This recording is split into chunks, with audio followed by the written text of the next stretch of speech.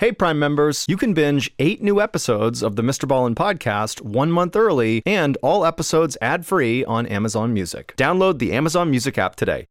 Today's story is about a very specific type of criminal that is often portrayed in horror movies, but who rarely exists in real life. However, as rare as they are, they do actually exist. And when they decide to wreak havoc, there's often very little anyone can do to stop them. But before we get into today's story, if you're a fan of the strange, dark, and mysterious delivered in story format, then you've come to the right podcast because that's all we do, and we upload twice a week, once on Monday and once on Thursday. So if that's of interest to you, please ask to borrow the 5-star review button's phone to make a quick call, but instead log on to their Facebook and change their relationship status from married to it's complicated. Also, please subscribe to the Mr. Ballin podcast wherever you listen to podcasts so you don't miss any of our weekly uploads. Audible lets you enjoy all your audio entertainment in one app. They offer an incredible selection across every genre, from bestsellers and new releases to celebrity memoirs, mystery and thrillers, motivation, wellness, business, and much more. Audible is like the place for thrilling audio entertainment with highly anticipated new releases and next listen recommendations. I personally am a huge fan of the Jack Reacher action series by author Lee Child. It's about this huge dude named Jack Reacher who basically just goes around the country destroying very deserving bad guys. And my favorite is called The Killing Floor, which also happens to be the very first Jack Reacher novel. As an Audible member, you can choose one title a month to actually keep from the entire catalog. This includes the latest bestsellers and new releases. New members can try Audible free for 30 days. Visit audible.com/Ballin or text Ballin to 500-500. That's audible.com/Ballin or text the word Ballin to 500-500 to try Audible for free for 30 days. Audible.com/Ballin. We're driven by the search for better. But when it comes to hiring, the best way to search for a candidate isn't to search at all. Don't search. Match with Indeed. Leveraging over 140 million qualifications and preferences every day, Indeed's matching engine is constantly learning from your preferences. So the more you use Indeed, the better it gets. And listeners of this show will get a $75 sponsored job credit to get your jobs more visibility at Indeed.com/match. Just go to Indeed.com/match right now and support our show by saying you heard about Indeed on this podcast. Indeed.com/match. Terms and conditions apply. Need to hire? You need Indeed. Okay, let's get into today's story.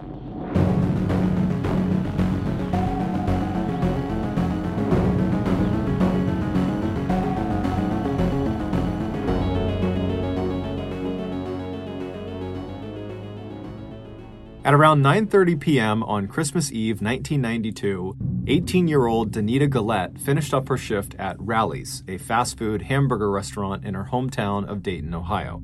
She hung up her apron, she said goodbye to her coworkers, and then she stepped outside into the freezing 19-degree night air. Danita had not driven a car to work that day, so she pulled her plaid flannel jacket tightly around her to keep warm, and then she began to briskly walk in the direction of her mother's house, which was only a couple of miles away. That night, like every other Christmas Eve night, Danita's family had all gathered up at her mother's house to celebrate. The Gillettes were one of those big families that were very close and who always looked out for each other.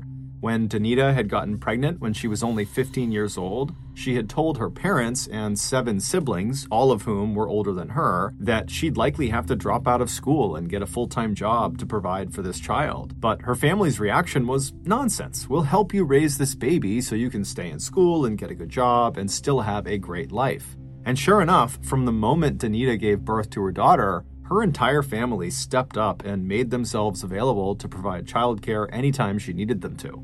Fast forward a couple of years back to that Christmas Eve night in 1992, and since Danita had to work that shift at Rally's, her daughter, who was now 2 years old, had been spending the night with her family at her mother's house. And so as Danita walked, she suddenly had this urge to call her family and just check in to make sure her daughter was okay, and also just to give them a heads up that she would be there in the next 30 minutes or so. So at around 10 p.m., she stopped at a payphone on the side of the road that was only about a half mile from the Rally's restaurant. She fished some coins out of her pocket, she put them into the slot on the phone, and then she dialed her mother's phone number. As the phone rang, Danita likely was thinking about how much fun it was going to be to see everyone that night. She also likely was looking forward to eating some of her mother's famous chili and cornbread that she always made around this time of the year. At Danita's mother's house, her whole family was sitting around in the living room chatting and having a nice time, just waiting for Danita to arrive.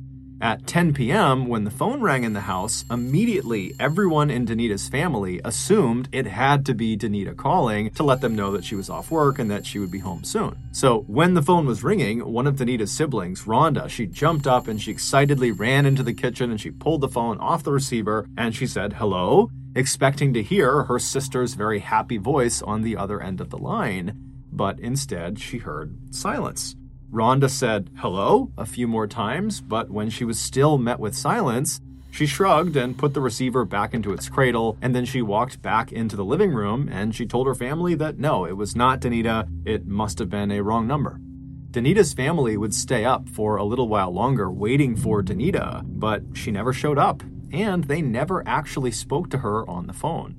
Eventually, the family was so tired they decided to just go to bed for the night. They figured Danita must have gotten hung up at work, which was prone to happen, and so they would just have to wait until the next morning to celebrate the holidays with her.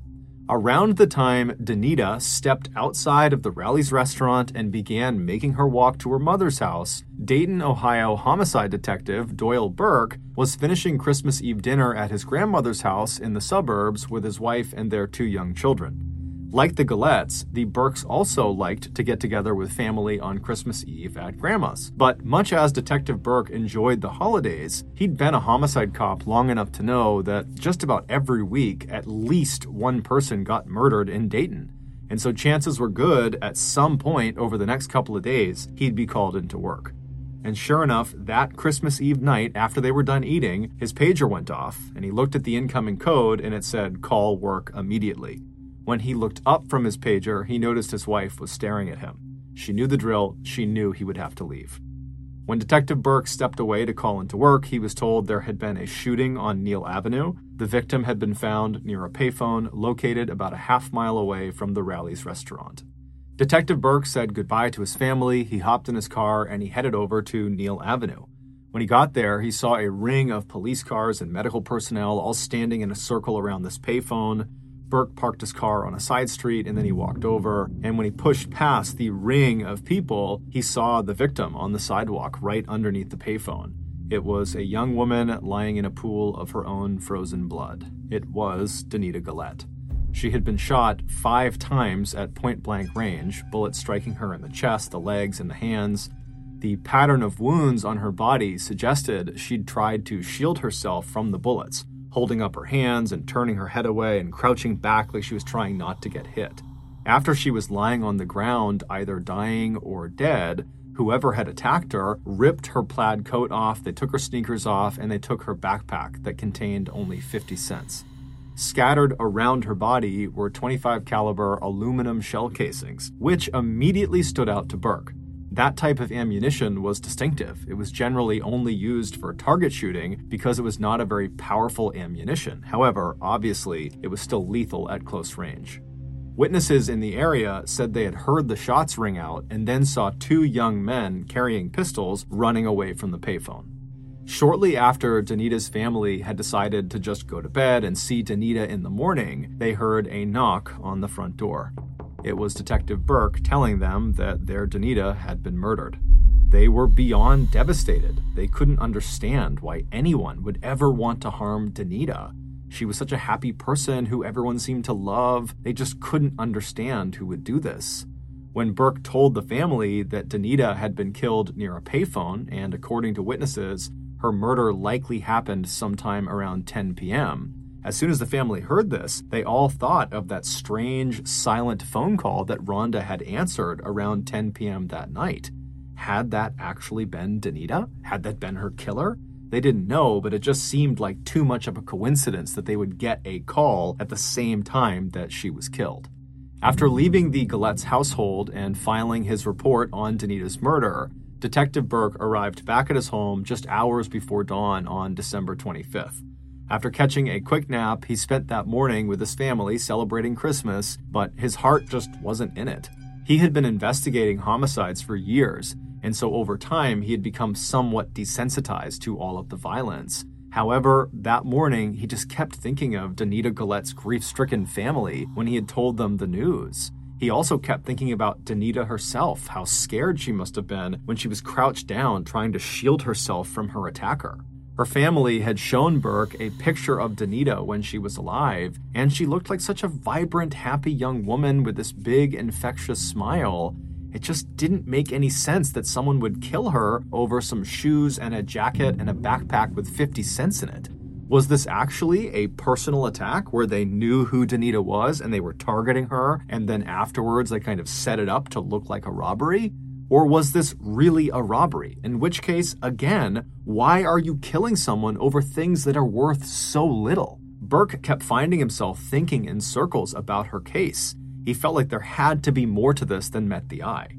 And he would be right. That night, just before 9 p.m. on Christmas Day, Burke's pager went off again. There had been another murder. This one had taken place in the northern part of Dayton, roughly 2.5 miles from where Danita had been found.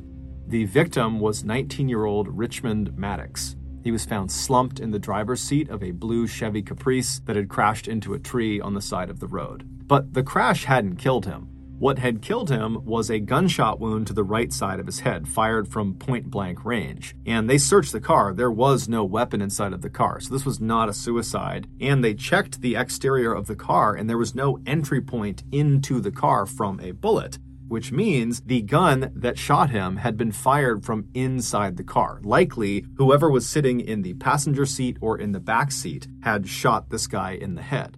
And considering the car had crashed into a tree, indicates that whoever did this, whoever pulled the trigger, had done it while Richmond was actively driving the car. And so in Burke's mind, this indicated that the person who did this had been forced to do this, because it's extremely dangerous to shoot the driver of the vehicle when the car is still moving, because you're going to crash. And so this person who shot Richmond must have been desperate. Maybe they had been kidnapped by Richmond and they were forced to do this. Burke didn't know, but that seemed like the most logical theory. When police spoke to witnesses in the area, they told the police that they heard the crash and then they looked outside and they saw what looked like a short young woman, probably a teenager, get up from the ground near the car and then start running away with a limp. Even though no shell casings were found in or around Richmond's car that could, in theory, link his murder to Danita's murder, Burke still had a hunch that these two murders had to be connected. They had occurred less than 24 hours apart, so back to back, and the bodies were found less than a couple miles apart. And in Burke's experience working in homicide, coincidences rarely occurred. Things happened for a reason. And in Burke's mind, he's thinking, these murders are connected. I just got to figure out what the connection is. But Detective Burke's investigation into Richmond Maddox's death only seemed to further complicate things. Richmond's family, who were stunned at the news of his murder, had no idea who would want to kill him, or who the girl fleeing the scene could possibly be. The only girl in Richmond's life that the family could think of that might have been in the car with him was his ex-girlfriend, 16-year-old Laura Taylor, who they described as being very sweet and polite. But when Burke went to Laura Taylor's house on the morning of December 26th to interview Laura, he was in for a shock. Laura had apparently not been home in several days, and her parents were very worried. Hearing that their daughter's ex-boyfriend had been killed, they feared the worst, that something terrible had also happened to Laura. But before Detective Burke could even begin to process this new information, that now, in addition to two strange murders, he also now had a missing juvenile, who very well could be the key to solving what was happening, unbelievably, while he's thinking about all these different things, Burke felt his pager vibrate again. There had been another shooting. This time inside of a mini-market convenience store that was only 3.5 miles south of where Richmond Maddox had been found. This time, there were two victims. Both were still alive, but they were in critical condition. 38-year-old Sarah Abraham was a classic American success story. After immigrating to the United States from war-torn Ethiopia, she and her family worked hard and established businesses in the Dayton area that included a restaurant and a few convenience stores. The convenience store where this shooting took place was the location where Sarah spent the majority of her time. On the day after Christmas, while Detective Burke was speaking to Laura Taylor's family, Sarah Abraham said goodbye to her 3 young children and then headed out the door to go open the convenience store for the day. Once she arrived and she opened the store and went inside, a 71-year-old regular named Jimmy Thompson came in and he stood by the register to chat with her about the holidays. And then at some point, a middle-aged man named Jones Pettis came inside as well, and he began browsing down one of the aisles. A few minutes later, a teenage girl came up to the register and tried to buy a pack of gum, but she was 5 cents short. Jimmy cheerfully reached into his pocket and gave her a nickel. She smiled, took the nickel, put it on the counter, and then she took the gum and walked out of the store. Then, a few minutes after the girl had left, 2 young men entered the store, each holding a pistol. Sarah and Jimmy immediately threw their hands up over their head, and Sarah told the gunman, take anything you want. We'll give you all the money we have. Please just don't shoot us. One of the men barked at her to open the cash register and give them all of her money. And so with shaking hands, Sarah reached down and she opened the register. She pulled all the money out. She gave it to them, and then she kept her hands up. She had given them everything they had wanted. But for some reason, the man who had taken the money from her still raised his pistol up. He put it right in her face and he fired 2 shots. One went straight through her mouth and the other went through the top of her head. And then, after she collapsed to the ground, the men began shooting at Jimmy, but amazingly, they missed him despite being right in front of him. And Jimmy, who was thinking on his feet, immediately threw himself kind of over the counter and acted like he had been mortally wounded. And so the gunmen, believing Jimmy was down as well, they turned around and they began walking out of the store. But as they were leaving, they noticed Jones Pettis, who was trying to hide at the end of one of the aisles. And so they just fired at him, striking him in the hand and in the stomach. Then the 2 gunmen left, they hopped in a car, and they fled. Paramedics would rush Sarah Abraham and Jones Pettis to the hospital. Jones would survive, but Sarah would die from her injuries 5 days later. When Detective Burke arrived at the convenience store that morning, the other officers who were already on scene told him that Jimmy and Jones had not gotten a good look at the shooters. They just said that they were 2 young men and that they didn't recognize them. After being told this information, Burke stepped inside of the convenience store to have a look around. He was already operating on the idea that this attack had to be linked to Richmond Maddox and to Danita Gillette, because again, the proximity and time to the other murders was just too much to overlook. That couldn't be a coincidence. And sure enough, right as Burke stepped into this store, this hunch of his seemed to be confirmed, because on the blood-stained ground near the counter were several .25 caliber aluminum shell casings, the same distinctive ammunition type that was used in Danita's murder. At this point, Burke was fully convinced these murders had to be linked. But the victims didn't make sense. It would turn out none of the victims' families had ever heard of the other victims or their families. None of the victims worked together or went to school together or had any interaction at all. It just seemed like the victims were kind of random. But as Burke and his partners were discussing how these crimes could be linked, Burke got yet another call. There had just been an attempted shooting at a Dayton gas station. When Burke arrived, they found this hysterical woman named Kathy Henderson, who earlier had been putting air in the tires of her black 1989 Dodge Shadow. When 2 young men pull into the parking lot, they hop out of the car and they walk right up to her. They raise their guns at her, and then one of them says, "You're gonna die today." And then the 2 men just started shooting at her.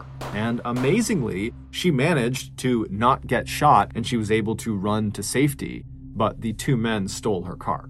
The bullet casings that were found at the scene of this crime were, unsurprisingly, the same distinctive aluminum variety. Clearly, whoever was behind all of these shootings was not showing any signs of slowing down. And so by now, these shootings in Dayton had attracted so much attention that it was not only all over the local media, but it was all over the national media. This was all anybody in the country was talking about, that there was just these rogue people running around Dayton shooting random people, and the police apparently couldn't stop them. And so panic was spreading like a wave amongst Dayton residents and surrounding areas. It didn't seem to matter who you were or what you were doing. Suddenly, everyone felt like they could be next. On the evening of December 26th, shortly after Kathy Henderson's carjacking was reported, Dayton Police Sergeant John Huber was in his patrol car cruising the northwest neighborhood of Dayton when an all-points bulletin came across his radio. The dispatcher said to be on the lookout for the 1989 Dodge Shadow that Kathy Henderson had stolen, and that if they found it, be advised because the occupants were likely the same people perpetrating all of these shootings all over town, and so they were likely armed and dangerous. Huber had developed a knack for finding stolen cars in Dayton. He knew where all the little cutouts were and back alleys were where people like to stash their stolen cars, and so he decided he would just go looking for the Dodge Shadow. And after only being on the hunt for about 20 minutes, he looked down a dark, quiet street just a mile away from where Danita had been killed, and he saw a black Dodge Shadow parked on the side of the road. When he drove up behind it, he saw it was empty, so he called the police station and asked them to run the license plates. And when they called him back, they told him that the plates did not belong to a black Dodge Shadow. They belonged to a blue Pontiac Grand Am, and that the Grand Am was registered to a 34-year-old man named Joseph Wilkerson. Sergeant Huber was confused and thought maybe he had given them the wrong plates, but then he noticed, parked a little ways down the road ahead of the Dodge Shadow, was a blue Pontiac Grand Am. And so on a hunch, Huber drove forward and he took down the Grand Am's license plates and he called back into the police station and he asked them to run those. And they would come back and they would say, well, it turns out the plates on the Grand Am are the plates that should be on Kathy Henderson's Dodge Shadow. Meaning, clearly, in an effort to cover their trail, the suspects had switched the license plates between these two cars. And so, naturally, Sergeant Huber picked up his radio and he asked if Joseph Wilkerson had reported his car as stolen. And after a few moments, the radio crackled back from headquarters that no, Joseph Wilkerson had not reported this car stolen. So Huber immediately became very suspicious of this Joseph Wilkerson person and told headquarters they should really send someone over to Joseph's property to talk to him, since most likely he was either one of the shooters or was involved in some way with all of these shootings. Huber said he would stay put on this road and he would stake out these two vehicles and wait to see if anyone came back to claim them. Detective Burke and his team were the ones dispatched to go check out the Wilkerson property. It was a small single-floor white house that was located only about 2.5 miles from where Danita had been killed. Burke opened the front gate that surrounded the property and he walked along the pathway up onto the front porch and he knocked on the front door, but there was no answer. Burke called out that, hey, it's police, you gotta open up, but there was silence in the house. Burke left the porch and walked around to the back of the house and knocked on the back door, but still no one came to the door. However, as Burke and his team stood around the back of the house, they all started to smell something awful. It was this putrid smell that was definitely coming from inside the house. They didn't know what the smell was, but given the circumstances and frankly the urgency to figure out who is behind all these shootings, they decided this smell constituted potential foul play, and so they kicked in the back door and they made entry into the house. Getting the smile and confidence you've been dreaming about, all from the comfort of your home, isn't a total mystery with Byte clear aligners. Just don't be surprised if all your friends start asking, what's your secret? Begin by ordering your at-home impression kit today for only $14.95. Byte clear aligners are doctor-directed and delivered to your door. Treatment costs thousands less than braces, plus they offer flexible financing, accept eligible insurance, and you can pay with your HSA FSA. Get 80% off your impression kit when you use code WONDERY at Byte.com. That's BYTE.com. Start your confidence journey today with Byte. Angie's List is now Angie, and we've heard a lot of theories about why. I thought it was an eco move. Fewer words, less paper. No, it was so you could say it faster. No, it's to be more iconic. Must be a tech thing. But those aren't quite right. It's because now you can compare upfront prices, book a service instantly, and even get your project handled from start to finish. Sounds easy. It is, and it makes us so much more than just a list. Get started at Angie.com. That's ANGI, or download the app today. Immediately, the smell picked up tenfold. It smelled absolutely horrible inside this house. And just from a quick glance around the inside, it was very obvious this house had been ransacked. Somebody had robbed this house. All the drawers and cabinets had been opened. There was trash and clothing and random pieces of electronics all over the ground. And so the police, they have their guns out. They're scanning around the room and they're yelling out, "Police, if you're here, show yourself. We're coming in."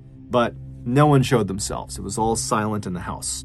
And so the police began carefully stepping through the house, and they eventually turned right and began walking down this one central hallway that seemed to lead to kind of a back room that looked like maybe a bedroom at the end of the hall. And as they're walking down this hallway, the smell is getting stronger and stronger. And then finally, they get to the end of this hallway and they look into this room and they can see what is causing the smell.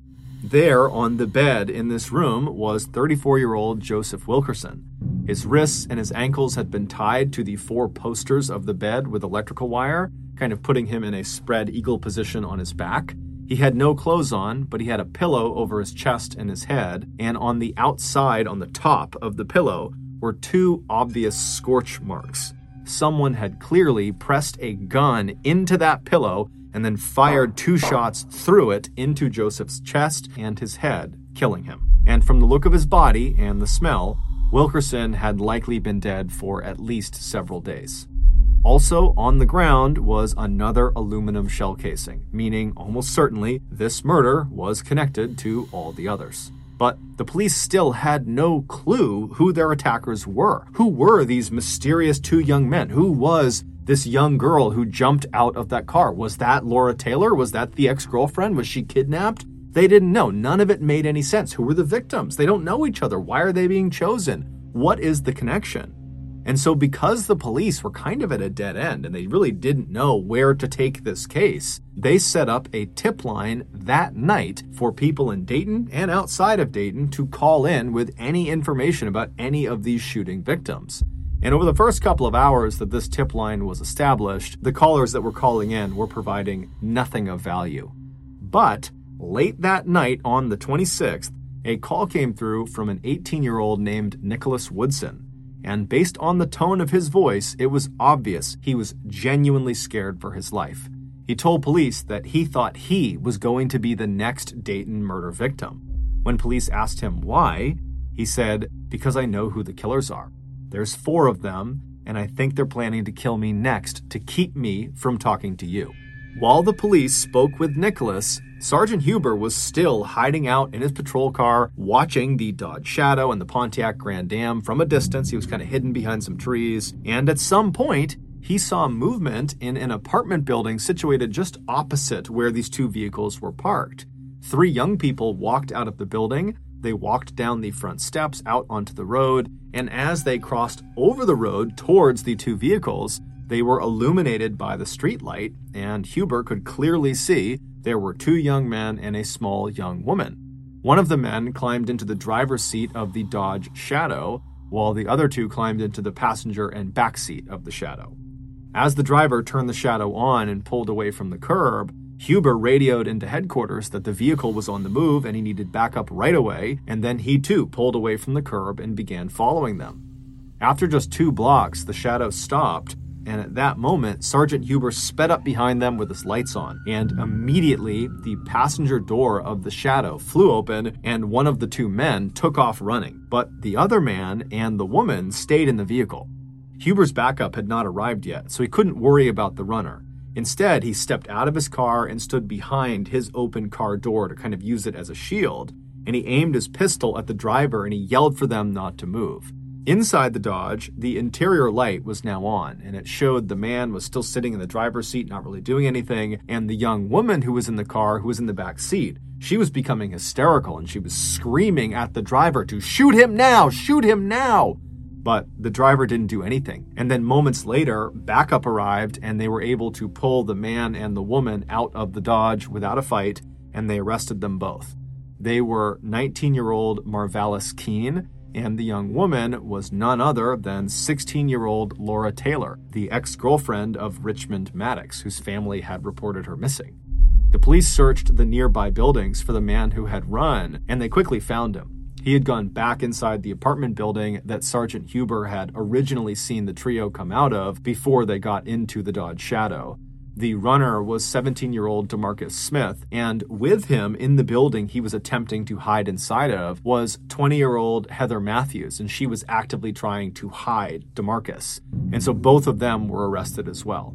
When all 4 of them were brought back to the station, the police noticed that Marvalis was wearing Danita's flannel jacket, and DeMarcus was wearing Danita's sneakers.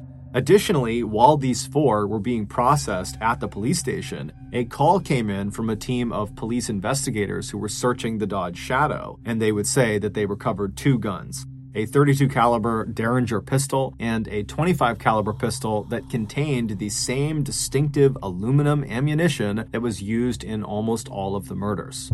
The police had just caught their killers, and they would soon find out they had done a lot more damage than the public was aware of. The police would interrogate all 4 of them that night, starting with Laura Taylor, who they thought would be the easiest to get information from because she was 16, so she was the youngest, and she was considered to be very kind and thoughtful. But Laura would remain silent for the entire long interrogation, and when she was asked at some point if she wanted to take a break to go use the restroom, she just stood up and urinated directly onto the floor and then sat back down again in silence. But Laura was the only one who acted tough. The other 3 talked, and before long, the police heard the whole awful story of what they had done. It all started back on the night of December 24th, Christmas Eve. Laura, Heather, and Marvalis were sitting around together talking about how they needed money. And at some point, Laura suggested they rob a guy she knew, Joseph Wilkerson. She said he probably had lots of nice things in his house, and I know he has a car, so we can take all of that. The other 2 liked the idea, and so Laura called Joseph and asked him if he wanted to be a part of an orgy with them, and Joseph said yes. So the trio walked over to Joseph's house, he let them in, and then the 2 girls and Joseph walked back into that back bedroom while Marvalis sat on the couch in the living room. In the bedroom, Joseph laid on the bed and he took his clothes off, and Heather and Laura pretended to start taking their clothes off when suddenly Marvalis, as planned, came bursting into the room with his pistol held out in front of him. He aimed it at Joseph and told him not to move, and then he ordered Heather and Laura to tie Joseph's hands and ankles to the 4 posters of the bed. Joseph immediately begins to beg for his life and tells them they can take anything they want in the house. Anything in this house, it's yours, just please don't shoot me.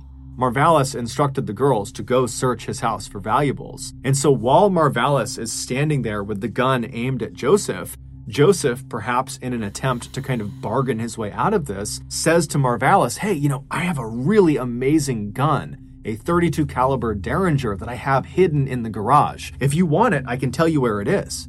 And so Marvalis was totally interested, and he said, yeah, tell me where it is. And so Joseph explained where to go in the garage, and so Marvalis left the room, he went into the garage, and he would eventually find this little gun, this .32 caliber gun. And then when Marvalis walked back into the bedroom with Joseph, he promptly walked over to Joseph, grabbed a pillow, he put it over Joseph's chest. Joseph is just looking up at him, wondering what he's doing. And then Marvalis took this new gun, this .32 caliber Derringer, and he pushed it into the pillow, so it was aiming straight down at Joseph's body. Joseph pleaded with him not to shoot him, but Marvalis pulled the trigger and he fired a shot through the pillow into Joseph's chest. Joseph began screaming, and then he made this guttural sound and his whole body began to shake. And so the other 2 girls, they heard the sound of the shot, so they came running back into the bedroom. And when they saw what was happening, they just stood there. And then Laura looked over at Marvalis and said, hey, can I shoot him too? And Marvalis says, sure. And he hands her the .32 caliber Derringer, the one they had taken from the garage. And Laura takes the gun. She walks over to the still shaking Wilkerson. She repositions the pillow on his face. She pushes the Derringer into the pillow, aiming right at Joseph's face. And then she pulls the trigger, but it doesn't fire. And so frustrated, she turns away from Wilkerson, who's still making all sorts of noise. He's still shaking. And she walks over to Marvalis and says, let me use your gun. And so Marvalis pulls out a .25 caliber gun. It was his gun. It was the gun that used aluminum shell casing rounds. And he hands it to Laura. And so Laura hands him the Derringer. She takes the .25 caliber. And then she walks right next to Joseph again. She grabs the pillow and makes sure it's flush to his face. She puts the .25 caliber gun up against the pillow, aiming it right at Joseph's face, and then she pulls the trigger. This time the gun would fire, and as soon as it did, Joseph's body stopped shaking and he went limp. As the trio stood there staring at Joseph Wilkerson's lifeless body, they all realized something. Killing was actually quite fun. The trio left the bedroom and began eating Wilkerson's food and watching his TV and looking for things to steal, all the while happily talking about how amazing the killing experience had just been. Eventually, though, their killing high had worn off, and they realized that Wilkerson did not have any cash in the house, and really, he didn't have nice stuff in his house, so they couldn't really even sell very much of it for very much money. And so they decided they needed to go rob somebody else to get the money they needed. But first, they recruited another friend of theirs, DeMarcus Smith, to come over and join them. When DeMarcus arrived, he, along with Laura and Marvalis, left Wilkerson's house, leaving Heather behind to watch over the place. The trio walked away from the house towards town, keeping an eye out for anyone who was out alone and could potentially be an easy target to mug. And eventually, around 10 p.m., they spotted a young woman they didn't know standing near a payphone. It was Danita, and she was fishing coins out of her pocket to put into the phone. By the time Danita had finished dialing the number of her mother's house, she heard the sound of Marvalis and DeMarcus come running up behind her, and when she turned around, she saw they had guns pointing at her, so she dropped the phone. Then the two men demanded she give them her shoes, which she instantly did, but then, simply because he thought it would be fun, Marvalis still just started shooting her. So he shot Danita 4 times, and then DeMarcus, who had not been a part of the Wilkerson killing, just immediately joined in, and he shot her a 5th time. After she was laying on the ground, dead or dying, the two men yanked her plaid jacket and her backpack off, and then they ran back to Laura on the other side of the road, and the trio retreated back to the Wilkerson house. When Danita's sister, Rhonda, picked up that phone call around 10 p.m. and was met with silence, that really had been her sister Danita calling, but Danita had died literally seconds before the line had connected. Even though, once again, their robbery target did not yield them very much in terms of monetary value, the friends felt like this second murder was still a really good thing. It was a turning point for them. They felt invincible. Killing was the best high that any of them had ever experienced. So in some ways, it didn't matter that they weren't making any money out of these robberies. It was the killing part they liked. To celebrate their murders, the 4 friends threw a party that night at Wilkerson's house. So Wilkerson's dead body is just literally decomposing in the bedroom. They just shut the door during this party. One of the people who showed up to this party was Jeffrey Wright, one of Heather's former boyfriends. And at some point in the night, Heather and Jeffrey got into this huge argument, and Jeffrey grabbed Heather by the hair and started dragging her into a back room. And so, drawn by the commotion of this, Marvalis burst into the room after them and chased Jeffrey, who leapt out of a window. Marvalis jumped out of the window after him and then began shooting at him, hitting Jeffrey 4 times in the legs as he ran away. Miraculously, Jeffrey would make it to a hospital and he would survive, though he would not go to police and tell them what happened. Seeing Heather's ex-boyfriend get shot excited Laura, and she decided she wanted to shoot her ex-boyfriend too. So the next day, on Christmas, Laura called up Richmond Maddox and asked him if he wanted to have sex with her at a nearby motel. When he said yes, she told him he would have to pay for the motel, so bring cash. Richmond agreed, and when he arrived at the designated meeting place that day, Laura climbed into the front passenger seat next to him, knowing full well she was going to kill him and steal the money out of his wallet first chance she got. But after they took off, Richmond looked in his rearview mirror and he saw Marvalis and DeMarcus following them in a car. Sensing this was a setup, Richmond hit the gas, and without any hesitation, Laura pulled out the .32 caliber Derringer pistol they had stolen from Wilkerson. She placed it against Richmond's right temple and she fired. Then she threw herself out of the moving car right before it crashed into the tree. Marvalis and DeMarcus would swing by and pick her up a little ways down the road, and then the trio would head back to their base of operations, the Wilkerson house. At this point, the foursome had killed 3 people and nearly killed a 4th.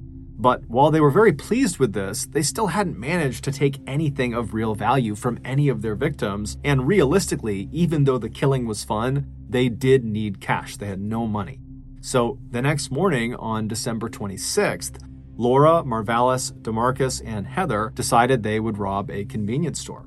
So they pulled up in front of Sarah Abraham's store, and while Heather, DeMarcus, and Marvalis waited outside in the car, Laura went in to scope the place out.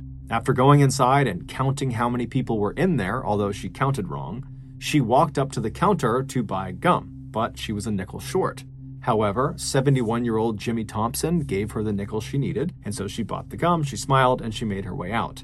When she walked back outside, she hopped into the car, and she told DeMarcus and Marvalis that it was just two people inside, the cashier and the man who had given her a nickel. She had not seen Jones Pettis, who was at the end of one of the aisles. So DeMarcus and Marvalis go inside the shop, and they hold Sarah and Jimmy at gunpoint, and after getting all the cash out of the cash register, which was only $40, the urge to kill became too much for Marvalis to control. And so he raised his gun, he aimed it at Sarah, and he shot her in the face. DeMarcus would attempt to shoot Jimmy, but he would miss. And then the pair, on their way out, would notice Jones at the end of the aisle. And even though he posed absolutely no threat to them, they shot at him anyways. After Heather drove them away from the convenience store, they stopped at a gas station for reasons we don't really know, at which point DeMarcus and Marvalis, they see this woman, Kathy Henderson, who's just completely minding her own business. She's putting air in her Dodge Shadow's tires, and they decide they're going to kill her too. So they hop out of the car, they walk over to her, and Marvalis literally says to her, "You're going to die today," and then he raises his gun and he begins shooting at her, as does DeMarcus. But amazingly, they miss her, and so she gets away. She does not get shot. And then they just steal her car. Even though by now the foursome had left behind an astounding amount of evidence that 100% was going to get them caught eventually. Despite that, their only fear at this time was that two of their friends, 18-year-old Marvin Washington and 16-year-old Wendy Cottrill, might snitch and turn them in. Marvin and Wendy had been present at that big party at the Wilkerson's house and had overheard the foursome talking about the murders, and the foursome knew they had overheard. But strangely, Wendy and Marvin were not the only people at that party who had overheard them. 18-year-old Nicholas Woodson was also at this party, and he overheard, and they knew he overheard. But for some reason, the foursome had identified Marvin and Wendy as the most likely to snitch. And so Marvalis confronted the pair about this, and he told them they would have to come along for the next murder to prove their loyalty and trustworthiness. And Wendy and Marvin agreed. And so that night, on December 26th, Marvalis and DeMarcus drove Marvin and Wendy out to the edge of town to this gravel pit.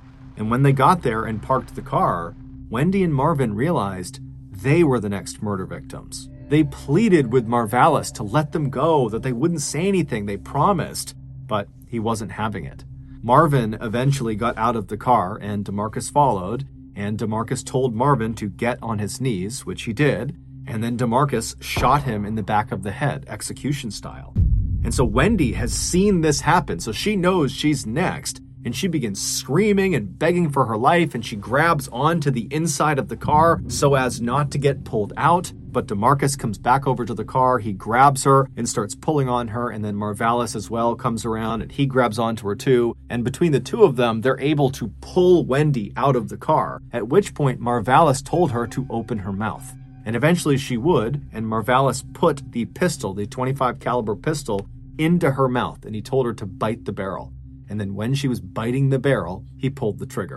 The killers left the bodies where they fell and just hopped back in their car and headed back into town. Nicholas Woodson likely knew that Marvin and Wendy had just been killed for snitching. And so he's thinking to himself, I overheard them talking about the murders. What's stopping Marvalis and DeMarcus from killing me next? I know about the murders, and they know that.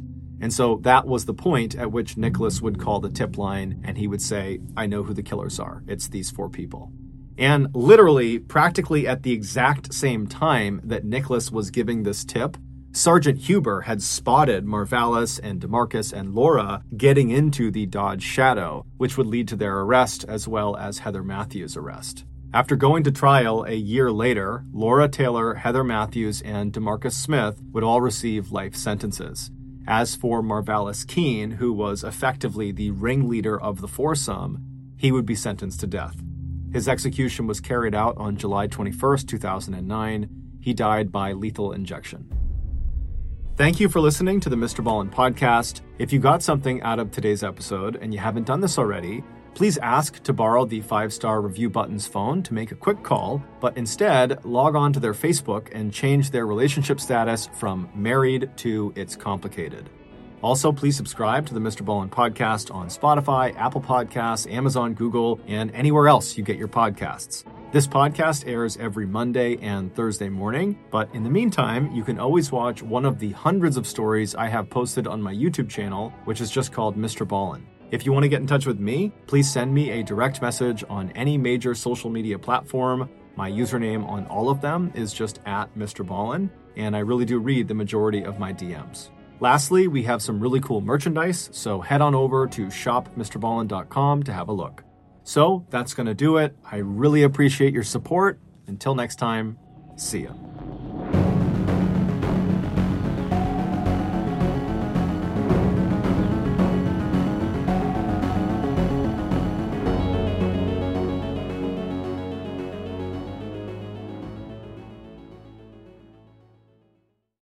Hey, Prime members, you can binge 8 new episodes of the Mr. Ballin podcast 1 month early and all episodes ad-free on Amazon Music. Download the Amazon Music app today. And before you go, please tell us about yourself by completing a short survey at Wondery.com/survey.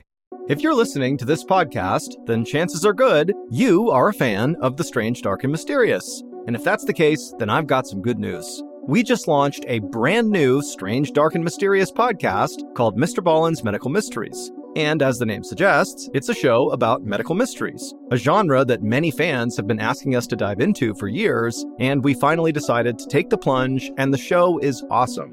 In this free weekly show, we explore bizarre, unheard of diseases, strange medical mishaps, unexplainable deaths, and everything in between.